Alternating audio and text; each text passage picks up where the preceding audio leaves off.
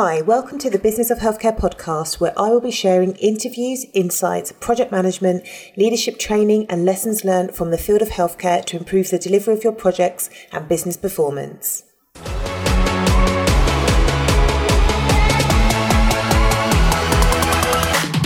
In today's podcast, I will be interviewing Ben Gowland. Ben is the host of the General Practice podcast, and he's also the founder of Ockham Healthcare, which is a leading healthcare consultancy specialising in the development of primary care. I've had the pleasure of working with Ben coming up to a year now, and one of the things that I have learnt about him the most and what I really enjoy about working with him is his approach to managing multiple stakeholders. Ben is really good at bringing people together to reach a common goal, resolve conflicts, provide options, and help the project or the development move forward. And I thought it'd be really good and really timely to bring Ben onto the Business of Healthcare podcast for him to share his approach. Also, I think it'd be really helpful for new primary care network managers, PCN development managers, transformation managers in the field of healthcare, but also for anybody in the field of healthcare working with multiple stakeholders. It can be a tough gig trying to rally the troops, bring everybody onto the same page, and get your initiative delivered with everybody feeling like they've had a say and that they are supportive of the decisions, even if it wasn't their preferred option. Ben provides some practical advice on how to build relationships. We also talked about the importance of equity and decision making. We also talked to Ben about what's going on for him and that he has written a book. There may be another one in the pipeline. He's got a website, he's got his consultancy, and he's got the podcast. So he's a busy man. He's got a lot going on. So I hope you enjoy, and I would be really interested in hearing your key takeaways from this episode on our social media channels. You can find me at THC Primary Care on Twitter, and you can find me as Tara Humphrey on LinkedIn. Enjoy.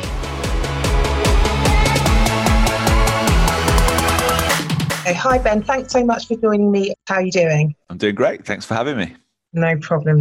I wanted to get you on because I've had the pleasure of working with you. And I think your approach to managing multiple stakeholders is really effective. And I think with the advent or the kind of implementation of primary care networks and lots of new network managers coming on board, I think you could offer lots of advice. And kind of regardless of whether you work in a PCN or not, in healthcare, we always have to manage multiple stakeholders, and it's a skill and it is a challenge. So that's what I would like for us to discuss today. Okay, sounds great. Okay, so those of my listeners that don't know you, could you give yourself a quick introduction? Okay, I've worked in healthcare for about 25 years, and about the last half of that working primarily with general practice. So I was the chief executive of a federation, accountable officer of a CCG, and then 4 years ago I set up my own business, which is called Ockham Healthcare. So I present a podcast called General Practice Podcast, write a blog, and then do work with federations, networks, groups of practices, sort of mainly helping practices work together and get the benefits of that for themselves. Okay. And what are you currently working on at the moment? So I'm currently working with a federation in Redbridge called Healthbridge Direct. So there's 42 practices.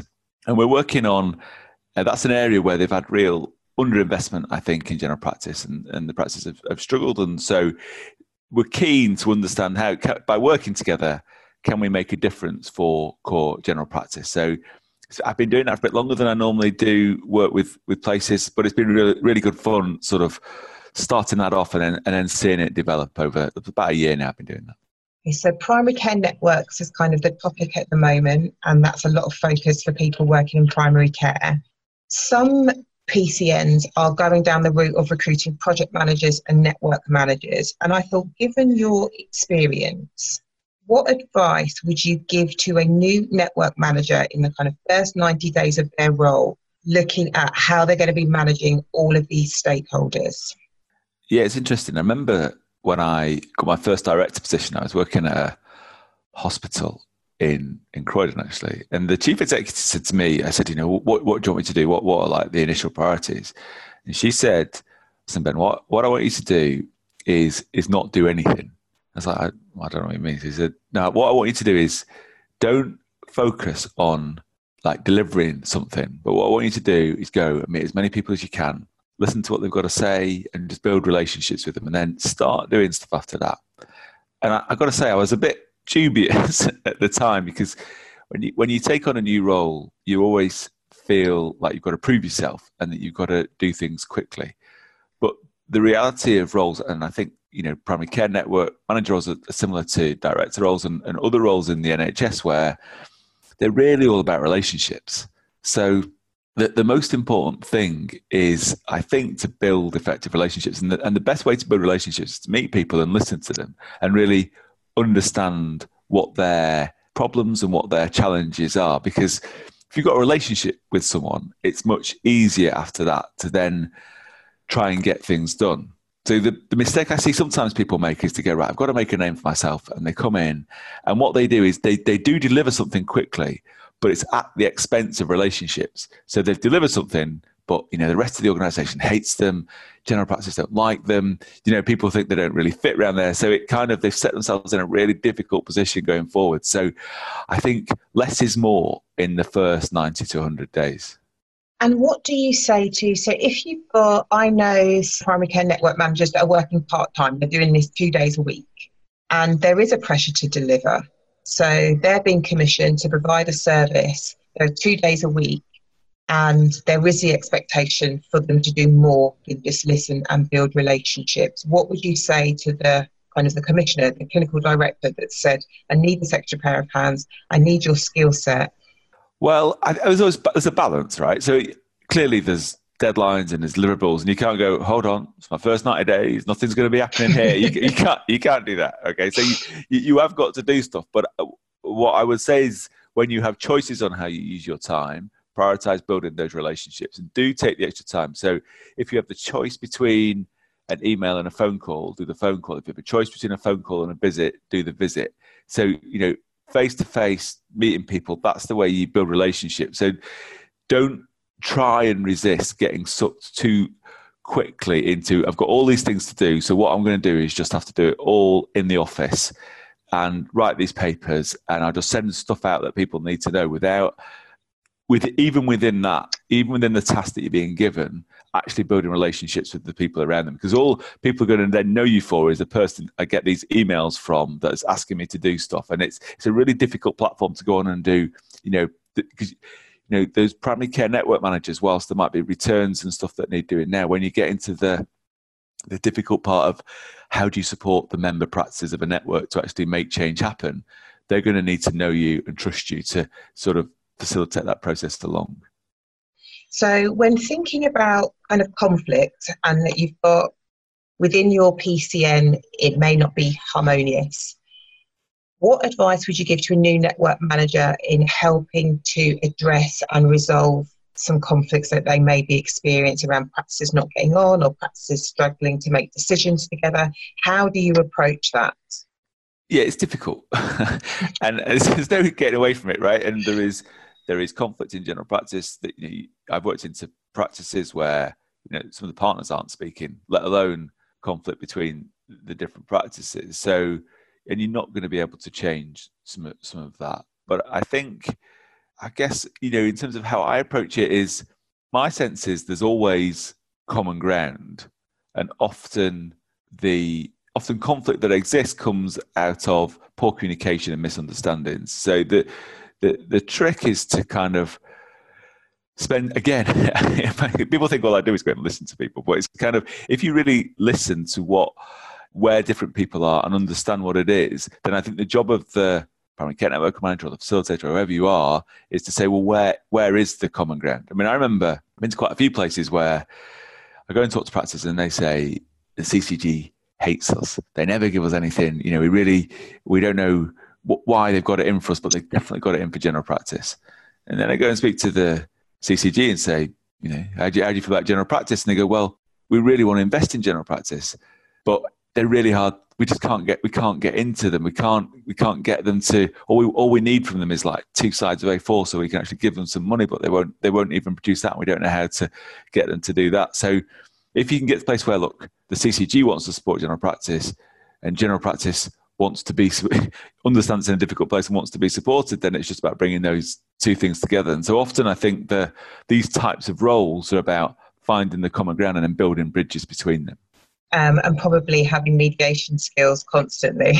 I think well, it's about relationships. So if you can have a relationship with both people, and it's not picking a side, it's like, you've got to stay neutral and have a relationship with both people, then I think that's what actually can do it. Because if they'll listen to you, if both people will listen to you, even if they won't listen to each other, at least you can get things to happen. One thing you are really good at is providing the networks and people with options. So if they're not quite sure on what to do, it's not just one option you're presenting. There's always a few for them to pick and pull apart and then create a common ground and something that they're comfortable with. Yeah, I think so often with these things, there's no right answer. So I might have a view, look, if it was me, this is what I would do. But really it's like saying, these are the ways you could go, and these are the consequences of choosing those things. But ultimately, you have to own that decision. And if I just decide for you, especially if the network manager says, right, we're going to do this scheme, we're going to introduce pharmacists in this way, but the practices don't have ownership of that, then that is going to be an uphill struggle for that primary care network manager, because the whole time practically, well, I never wanted to do it like this anyway. But if they chose it, and you can always go back, well, remember, you had this choice, this is what you chose, it's much easier to do the implementation from there. So moving it a little bit away from your one of your day-to-day roles, and that's working with GP federations and primary care networks, you've got the podcast and it's hugely successful. On a day-to-day basis, what kind of feedback and positive stories do you get about how your podcast is helping other people? Well, we've been doing the podcast now for about 2.5 years, I think. So I think it's 2.5 years. It might be longer, but it's been quite a while. And I think in that time, general practice has been in quite a difficult position. So I think the challenges facing general practice are quite significant. And so what we've been trying to do with the podcast is say, yes, things are difficult, but here are different things that people are doing to actually tackle that or get through it or to make it a little bit better. So I think the bit that I find the thing that I like best is when, people just talk about the podcast as a bit of positivity in what can feel like a world of negativity, or some hope when, things just seem like there's nothing we can do, or maybe there is something we can do. So I think it's the feedback that actually we listened to your podcast and then we did something similar, or we copied that, or we took that idea. I remember going to one practice and they said, they were like, we've got pharmacists and we've got physician associates and they're working really well, but we're listening to your podcast on physiotherapists and we're really keen now to get a physiotherapist in. And so we've started that whole process to introduce them into our practice. So there's a bit about just spreading, good practice and giving people access to that is, I guess, what I personally find most rewarding about it. So you've got your consultancy, the podcast, a blog and a website, and you've written a book. Yes. How do you fit that all in? Well, yeah. So it can be challenging, but what I'm really lucky. I've got I've got a small team who really support me well. So I have a guy who helps me with. He's called Ian. So we wrote the book together, and what he does with the podcast. So I do like you're doing. So we do the interview and we do the recording, but then he's just amazing at turning my stuttering words into something that sounds great each week, and he turns it around really quickly. So having someone who can just take it from the raw file to the finished product is fantastic. I've got someone who looked after the website, which doesn't sound like much, but websites, anyone who's got a website will know they need work, and they constantly having someone else making sure that's all right is a big thing. And I've also got a VA, so I don't know if you come across VA, so virtual assistant. So it's like a PA, only it's a girl called Sarah, but she's not based with me. She lives out in Kent, actually. And so she organises particularly the podcast guests, and because there's quite a lot of work in terms of finding the guests, then making sure that they understand what's going to happen, getting the questions, and there's all that communication with them. So that's all managed by her. And are you working on any other kind of big projects? Is there going to be another book? Is there going to be the podcast live on tour? There's talk of another book. So we do think that. So the first book was called The Future of General Practice, and where we took like the different aspects that we thought, are the components of what's needed to actually enable general practice to thrive going forward. And we definitely think there is a kind of future of general practice primary care networks, because for us, it's like, well, primary care networks are about getting the benefits of scale, about introducing new roles, about working as part of the system, all the things we talked about in the book. So we think there's like a second, almost like a second version of the book focused on networks, but like you say, it's just about finding the time to actually put that together. How much time in your week do you dedicate to reading? Because lots of stuff comes out about primary care networks and you're always kind of ahead of it, or, like on it. You can, a new document gets produced and, 2 days later there's a podcast about it. How much time do you spend a week making sure that you have got the most up-to-date information? What I'll try and do is sort of combine some of the different things I do. So what I don't do is go, right, here's the day's reading, because as you'll know, if you ever try and have a day's reading, it's just impossible. It just gets taken up with other things. But if an important document comes out, so let's say the new GP contract gets published, then I'll always try and write a blog on it, mainly because I always write a blog every week. And so combining reading the document with writing the blog, I find like a helpful way of combining tasks and actually, so instead of just reading a document and only taking half of it, and if you actually have to turn it into, and here's what I think about it as well, you actually have to kind of take it in. And also with the podcast, so some of the guests are my biggest source of information and knowledge. So just by having interviews like this, you learn so much. And so actually, talking to them, and I find out from them, a lot of the things that are going on. So I find that really helps me sort of understand not just the documents, but kind of what's sitting behind the documents and the implications of that for different people. Taking kind of all of your work experience and working with practices from a business perspective, let's take how practices and federations view to financial management and money. What key principles do you could help practices and federations manage their cash flow better and allocate their resources more effectively? It's an interesting question about sort of financial management and federations. So federations vary. So you've got some that are not-for-profit and have set up as some have set up as community interest companies, and some are for-profit, and they do that to create dividends for their practices to then support their practices who are struggling. So I don't think there's a right answer on whether you're for-profit or not-for-profit. So I think the trick is, so those federations that have done it really well tend to have, whether it's a GP or an outside sort of finance person who really has a grip on not just the sort of total money, but cash flow as well, because you've got to manage both. And where that's in place, and I found federations often GPs who can understand that really well, and so it's getting the right GP from across the federation to be in the federation managing that, then it works fine. It's just making sure the people with that expertise is in place, because if it's not actively managed, then that's when federations can get into trouble.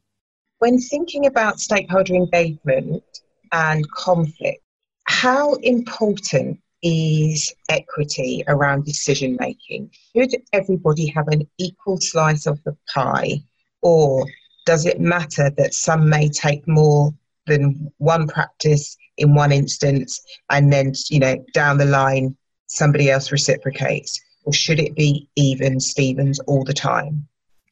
It's an interesting question. I think sometimes, especially federations, but organisations, or groups of practice, if they're too fixated on equity in every decision like that, it actually sort of can get in the way and stop them being able to do things. So more important than equity for me is that everyone is happy with a decision that's made. And if you can encourage people to take a longer view that says, this time, these people benefit, but potentially next time other people are going to benefit, but it's going to work itself out over a longer period, it gives federations and potentially networks going forward the ability to have more flexibility in what they do and how they do things. So, for example, like a federation might get some money that it can only use with a few of its practices, or a network might get some funding that it can only really work with one practice for. And I think that's okay. But then the next time the opportunity comes, it needs to be a different set of practices or a different practice that benefits. But rather than say, well, unless we can all benefit, no one benefits, people end up making decisions that you think you're just wasting the opportunity because this principle of equity was getting in the way. There's a lot of support available to PCNs. And as somebody kind of part of that space, it can feel a little bit overwhelming. So the network agreements have been created, and now they're starting to think about the PCN maturity matrix and their development plans. Where do you point PCNs in the direction of support? Because there's a lot of NHS central support, and there's also independent businesses saying, we can help you develop your PCN. Yeah, I mean, for me at this stage, I would encourage networks to think about the most important thing is how they build relationships between the practices in the network, and how the network creates an ability to deliver effectively. So if there's development resource available, my priority for it would be not on external support. It would be on time for the practices to spend together. So, backfill time for the GP, so you can actually get them together and do things like agree, this is what we want to do together. This is our purpose for the network, or this is the projects we want to focus on. So actually get that sort of time together, because what you're doing is building relationships and building trust, which is a really, really important platform for delivery. And alongside that, I'd invest in some delivery capacity. So, the CD is not going to have this time or space to be able to deliver the projects that are going to be needed. So how is the primary care network going to actually make delivery happen? So I think in people like you talk about primary care network managers, so in those type of people, to actually be able to say, this is how we're going to introduce the new roles, this is how and then how we're going to then prep for the new specs that happen, any other projects that the network might want to do. Because I think if the practices have a good relationship and trust each other, and if they've got a way of then converting their ideas into action, that's what I would be spending the money on at this point, rather than, if outside people come in, then you've got to build a relationship with them. And then that tends to be set piece events, and they take time. And at this point, so I think you'll need that. But at this point, it's relationship between the practices and just getting things done. And that capacity to deliver projects, do they get that from their GP federation? No, I don't think so. I think at this point, it needs to be someone that's owned by the network, and the network feel like it's their resource. Now, it could be hosted by the federation, but I don't think it's the federations given to the network. I think it's the networks, because the networks are a new thing. And if you're trying to create this relationship, part of that is this sense of identity. We are a network. This is us, and this is our resource to do this thing. So I do think there's a need to create that and have that. And I think having a common resource that's just the networks is a key part of that. So a bit more about you. So we were in a mastermind for a little bit. That's kind of how we got connected. Yeah. And we love a business book. We love a podcast. What are you currently reading and listening to? I guess my favourite podcast at the minute is one called Akimbo by Seth Godin. So I love Seth Godin. If people haven't ever come across his books, there's one called The Purple Cow, and he's got loads. One called The Dip. I do think his way of looking at the world and his way of thinking about things is, I find, really inspirational and a real. I find it really helpful. And the good thing about the Akimbo podcast is it's short, so it's only 20 minutes. So some of them, ones that I really like, are very long, and so I just don't have time to listen to them.